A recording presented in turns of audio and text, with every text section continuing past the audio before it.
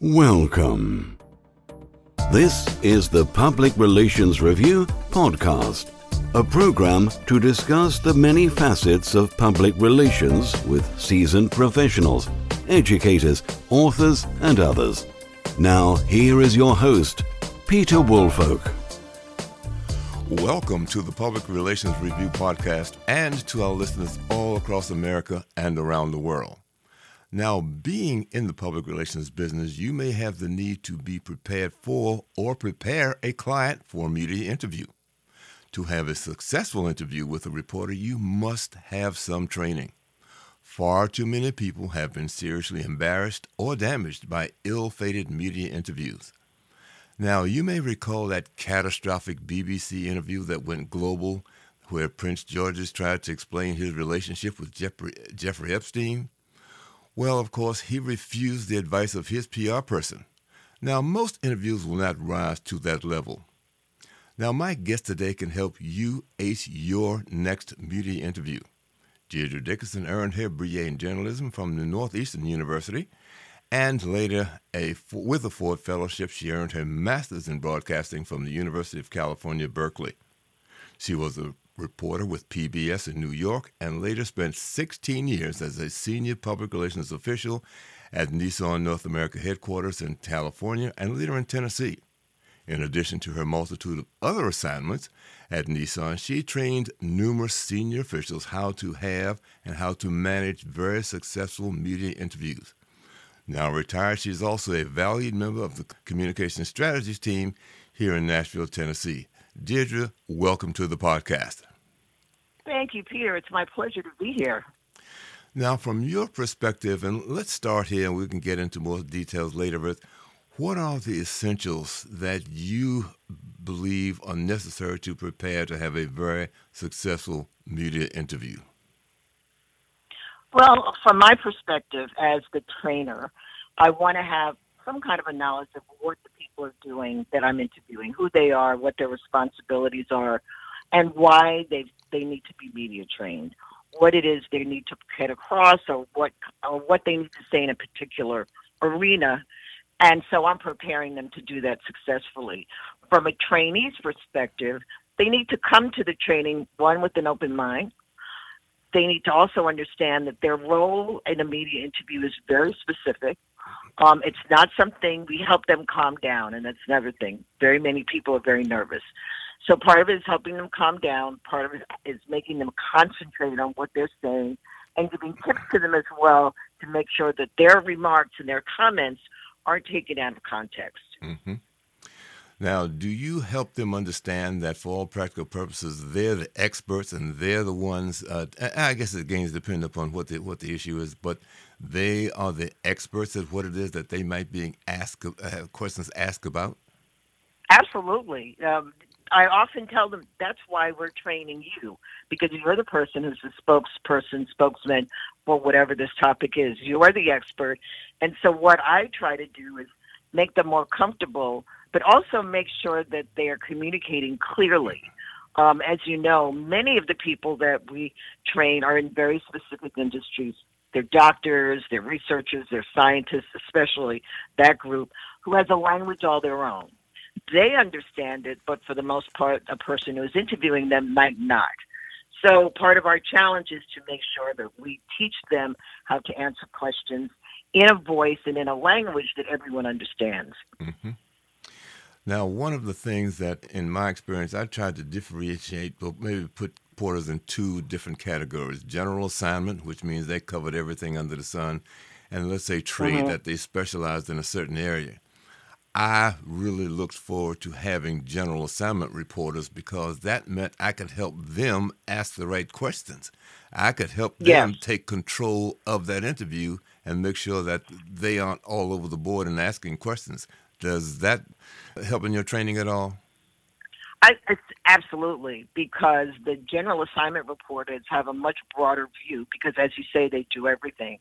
And so it's easier to give them an idea and give them a background to make their story better, and also to help us in controlling the narrative. Mm-hmm. It also helps the people we're training when they understand who it is that's interviewing them and they can take a different tack. But in terms of the reporters, they're, in my mind, they're the best ones to work with. They're also very curious, and they'll dig a little deeper into things they don't understand, whereas sometimes reporters who have very specific beats consider themselves experts, and they're liable to do a much deeper dive than someone else would. Mm-hmm. Well, getting back to the general assignment reporters, that you can perhaps build relationships with them a lot faster in some cases as well. Oh, absolutely. Especially when you give them someone who is knowledgeable, who is, who listens well, who gives a good interview, as it were. They become a champion for what you're doing and for other stories that you might want to pitch, because they know that you will give them quality people to interview, and they'll get the story that they came after. One of the things that I always, you're right with the general assignment reporters, is that I would like to ask them in advance, what questions do you want to ask me? So that way I can begin to prepare mentally. And if, in fact, I think the question really doesn't get to the heart of what they're looking for, suggest what that question might be and how they can come off appearing a lot better by asking a different question and then tell them what the question is. Yeah, very often, reporters will supply you with their questions, and you can also suggest questions to ask to get a better story. Now, of course, very often, especially when you're dealing with the larger major market newspapers and other outlets, they will not, or they do not want to give you the questions in advance. Their point is to kind of either get all the information they want on their own, or depending on what the topic is, they want to shock and surprise you. I remember when I was at Nissan, we had a couple of major issues, and I was working with outlets like the Washington Post and the New York Times and, that kind of thing, with very specialized reporters. And they really did not want to give me an idea of the questions they were going to ask until we talked about it, and they realized, if you don't give me the questions and I can't prepare your interviewees, then your interview is not going to be very successful. Unless your goal is to catch them or to make them look bad, in which case, we're not going to do this interview at all. But otherwise, it will help you to make sure that their answers are very complete, and you could build on those answers, but at least they're giving you the information that you need and that you want. And I think that's something for people need to understand at one time, and in some cases that people always think that's what the media is there to do, to catch them, to trip them up, to look for some sort of a problem. And that's really not the case at all, and which also speaks to the idea that that's a good reason for developing relationships with the media. That really pays benefits in the long run. Yeah, the media is, they're not your enemy. And for someone who's giving an interview, they're there for the story. They work at this publication, and because they're talented, because they have the experience, because they've done it before, their goal is to get a good story and to make you look good, because you are their interviewee. Your performance will also reflect on their ability to get a good story and their ability to really do a good interview. Not everyone is even if you are a reporter, not everyone's a really good interviewer. And so you want to make them look good. They want to look good. And so it really is kind of a win-win situation.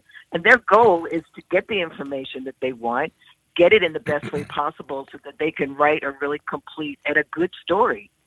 Well, one of the things that I did, and I might have mentioned to you that I was in radio and did mostly public affairs shows, and I would run across people who did not have very good questions. So here comes an opportunity that someone asked me a question, and my job then was to say, well, fine, I appreciate what you're asking me, but I think a better question would have been, tell them what that question is, and then answer it. So I've saved the day, got what I wanted to get out, and hopefully made them look better at the same time. Absolutely, and that's what it usually does. And reporters who really want to get to the story and they're really serious and they're really curious usually accept that because, like you said, it's helping them write their story. And usually they have a real interest in people and they have an interest in what they're doing. But sometimes they need, a little more background that will help them get the full effect. Mm-hmm. Have you run across, now they used to call them ambush interviews, have you run across or had an experience dealing with any of those? Oh, yeah. Those are really bad because they throw everybody off. Mm-hmm. And all of a sudden you're scrambling to give a different story than what you were trained to do, or a different story that you agreed to. And when that's happened to me in the past, I've been lucky enough to have the backing of my senior executives to say, we're not going to do it, because I'm not going to risk the reputation of the brand or of these executives in cooperating with that kind of an ambush. And that really, I found that to be a lot of reporters who just haven't been doing it that long or are kind of unsure of what they're doing. So they also figure this will make a name for myself. I'm going to catch this person at something, and then I will become famous, and they'll look at me as a great reporter, which usually doesn't work out that well. But it is a very scary tactic, and you just have to be really able to say, we're not going to answer that question, and kind of drop it at that. Mm-hmm. Well, and I think you're right, the people need to be prepared for those kind of things. They do not happen that often. I hear people say, well, I have no comment. Actually do have a comment and says, well, I'm not prepared to answer that question now. Perhaps later we can get to it. So, Exactly. Just to let folks know that I'm not prepared because I don't have all the information you need, so forth and so on. But at a later date, we can get back and we can discuss that. Exactly. And it's letting them know that they do not have to answer every question, and to give them that guidance. Mm-hmm. Because, especially for people who are not interviewed that often, where this might be a new position for them or a new activity for them and they're not used to, then they're the ones, I think, that get a little more nervous, and it makes sense. It's kind of scary being in front of someone you're talking to, and that whatever you say is now going to be on television or in newspapers or on the radio, and that can be a little intimidating. Mm-hmm. But if they know that, you have also advised them with just that kind of a comment, I'm not prepared to answer that question, but if you check in with me later, or whatever, however you want to word it, it gives them confidence, I think, and it helps them relax. In terms of your experience, how much training do you believe a person needs, and that can be in terms of hours, days, or weeks, so that they become comfortable dealing with the media?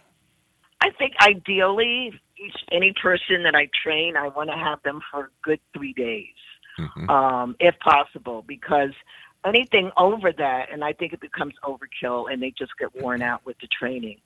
Because part of the training is not so much me standing there telling them, and I'll do that in the beginning, as what we usually do, and then it becomes role playing, and it becomes taping them, and it becomes interviewing them over and over, and then letting them hear it, so they can hear it back, and then you can go through each of these exercises with them and point out where they could have done something else or where they could have said something else. And that, I think, really gets to the whole point, and it becomes more intuitive for them, and they absolutely become more relaxed. Mm-hmm.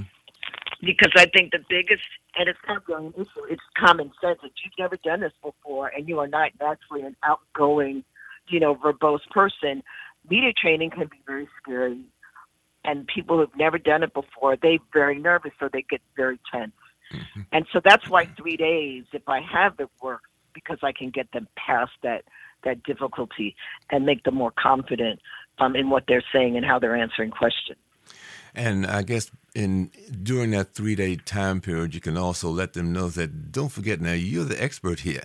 You That's have right. the information that they need, and you can help them, and you can help yourself by providing the information. And if you have to correct them by saying that, the information, the question that you asked me is not completely accurate, you can correct them. Don't feel bad about that, because you want to make sure that it's right, and let them know ahead of time, look, I'm going to help you, and we'll all come out on the winning side of this thing. Yeah, and for a lot of people you're training, this is something they're going to be doing more often down the road. And I remember speaking to one person in particular who was the head of a big city authority, a big office in the city. And literally when I said, explain. If I'm a reporter, tell me what you do. What are you responsible for? And he didn't know. He couldn't explain it. And so that becomes a whole other thing, dealing that you have to deal with. He could not explain what he did. And it's like, okay, so here we go. And I take the job and I take the responsibilities and break it down into chunks so he can now say, this is what this office is responsible for, and this is what I do to make sure that this office meets its goals and objectives. So that's very important as well. Now, have you noticed any differences between how men handle situations and women handle situations in your experience? Is there any difference the way that they handle it? Yeah, I find women are a lot more open. They're a lot more conversational. They understand. They're worried kind of about different things, and men are, women are worried about what should they wear and how they should look, and do they need jewelry or no jewelry. Men don't care about that. But for the most part, so women are more outgoing. They're more conversational. They're more comfortable in saying, I don't understand what you mean. Can you explain that again? Sometimes men think they know everything, and then when they get in there, they don't. And they might have a hard time accepting that these are things, although you work in this job and you've been in this position, this is a new, I want to call it an event, but it's a new position that you have to take on as media spokesperson. Maybe you haven't done that before. And so for them, I think once they realize what the training is going to give them and how it's going to help them move on, it really works out. Now, as part of your training, do you do a before and after? So for beginners, right out of the gate, I'm going to ask you, let's say 4 or 5 questions, and we're going to record that. And then we're going to hold off on that. And then, we're going to have our training, whatever it is, 2 or 3 days. And then, obviously, we're going to record your final piece. And then we're going to compare the two so you can see the benefit that you actually got from this training. Absolutely. I usually do it a lot more than twice, too. Like, I do it once at the beginning, so they can see where they are. And then progressively, as we go throughout the training, I'll show it to them again. It's like, I usually set it up in chunks of exercises. And we go through one exercise, we shoot it, then we show it to them. So they can see where it didn't come, they weren't clear, or where they might have stumbled, or where, they were looking around the room. And we do that continuously throughout the days. And then at the end, they absolutely can see the difference between where they started and where they ended. And it's usually quite a big difference, and it's a lot more than they expected. I think maybe you alluded to it a little bit earlier on in terms of how they speak to the media. As you said, if they're in some sort of field and they are comfortable using, that jargon, that particular language, be it technical or otherwise, that is not a good idea, that they have to explain it clearly so that the public can benefit from what it is that they're saying. Absolutely. And there are some people who just cannot get to that point. Doctors, I'll just use them as an example because their industry is heavily laden with, I won't call it jargon, but in words and names and that no one else understands. And I always remind them that their audience is not doctors. So they have to figure out a way to explain it clearly in layman's language. And I'll go through it with them. And I had one experience where the doctors were doing great, except one. He never was able to get past talking to an interviewer in, medical speak. And so he's very difficult to set up for an interview because no matter how wonderful the project is or important or interesting that he's trying to explain, he can't because no one knows what he's saying. So he was, not a good candidate for any kind of interviews in that field for the subject we were training for. But so that's very important that those kinds of interviewees who are used to speaking within themselves, within their own industries and within their comrades, have to know how to break down that information they have into language that everyone can understand. As I listened to you, I think years ago when I was with one government agency, the head of the department insisted that they could handle this particular media interview.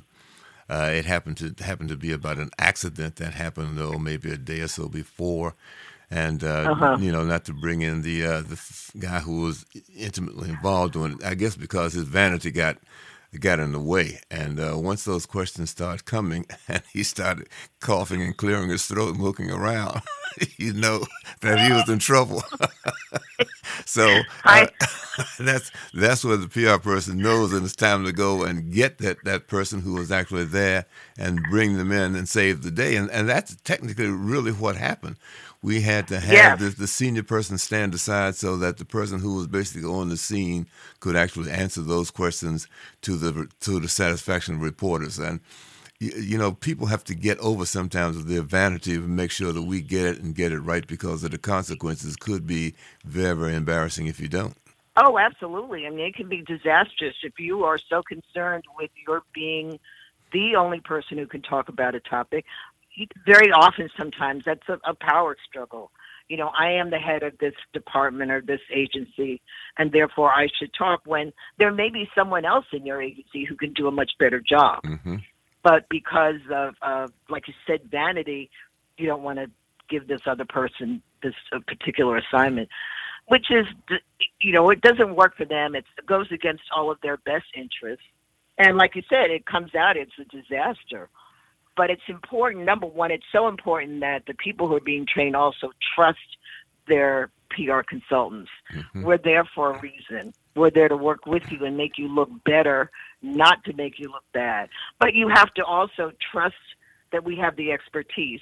So if we give you a direction, we're doing it so that you come out on the top, and that your story, your whatever it is, comes out best as possible. And that's, I think, a struggle we all go through is to earn that trust, especially with your executives if you're at a big company, Mm-hmm. that you know what you're doing the best for them, and that you are teaching them the best ways to deal with certain topics. You know, as I listened to that, one of the things I just thought about is that perhaps the PR team or the PR person who has had that experience with the executives should collect, and I'm sure you can find them on the internet, YouTube, and so forth, of some of those hugely embarrassing interviews that people have had. And Yes. here are the consequences of not having the training. Don't take my word for it. Let me show you this. Yes, exactly. And I've come across many of them and kind of, put them aside to use in media training, because there's nothing that works better. Now in the age of internet, we can do this. We couldn't do Mm-hmm. this before. And it's great to have these clips to show people, and it's always this kind of look of amazement comes over them. And it's sort of like oh my gosh, I can't even imagine being that person. That was horrible. I said, yes. And this too can happen to you Mm-hmm. if you don't take the training seriously and do the best you can and understand why we're here, so that doesn't happen to you. Because once it does, it's the world of the internet. It will never go away. That's right.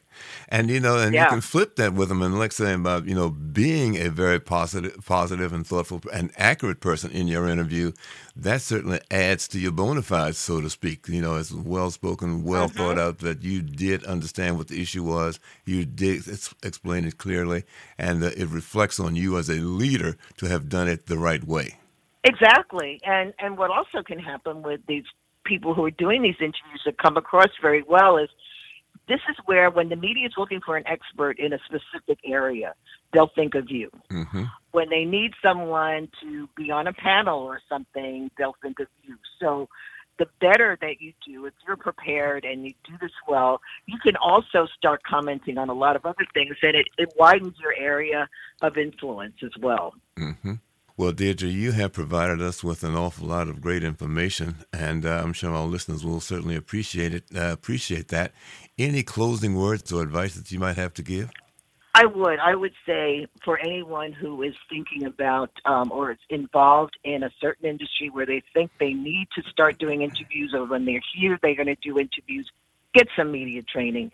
It's something that is so worth the time, so worth the effort, so worth any kind of money that you have to spend for it, because this will provide you with a basis to go on and use that training in many other arenas, and it can only help bring the interest further into what you're doing, what your company does, and in your field of interest. Well, Deirdre Dickerson, thank you so very, very much for all of that valuable information. And to our listeners, let me say that I certainly hope that you put this good information to use so that you can ace your next media interview. And also, if you enjoyed the show, please, we'd like to get a recommendation from you. So don't forget, listen to us for the next edition of the Public Relations Review. This podcast is produced by Communication Strategies, an award-winning public relations and public affairs firm headquartered in Nashville, Tennessee. Thank you for joining us.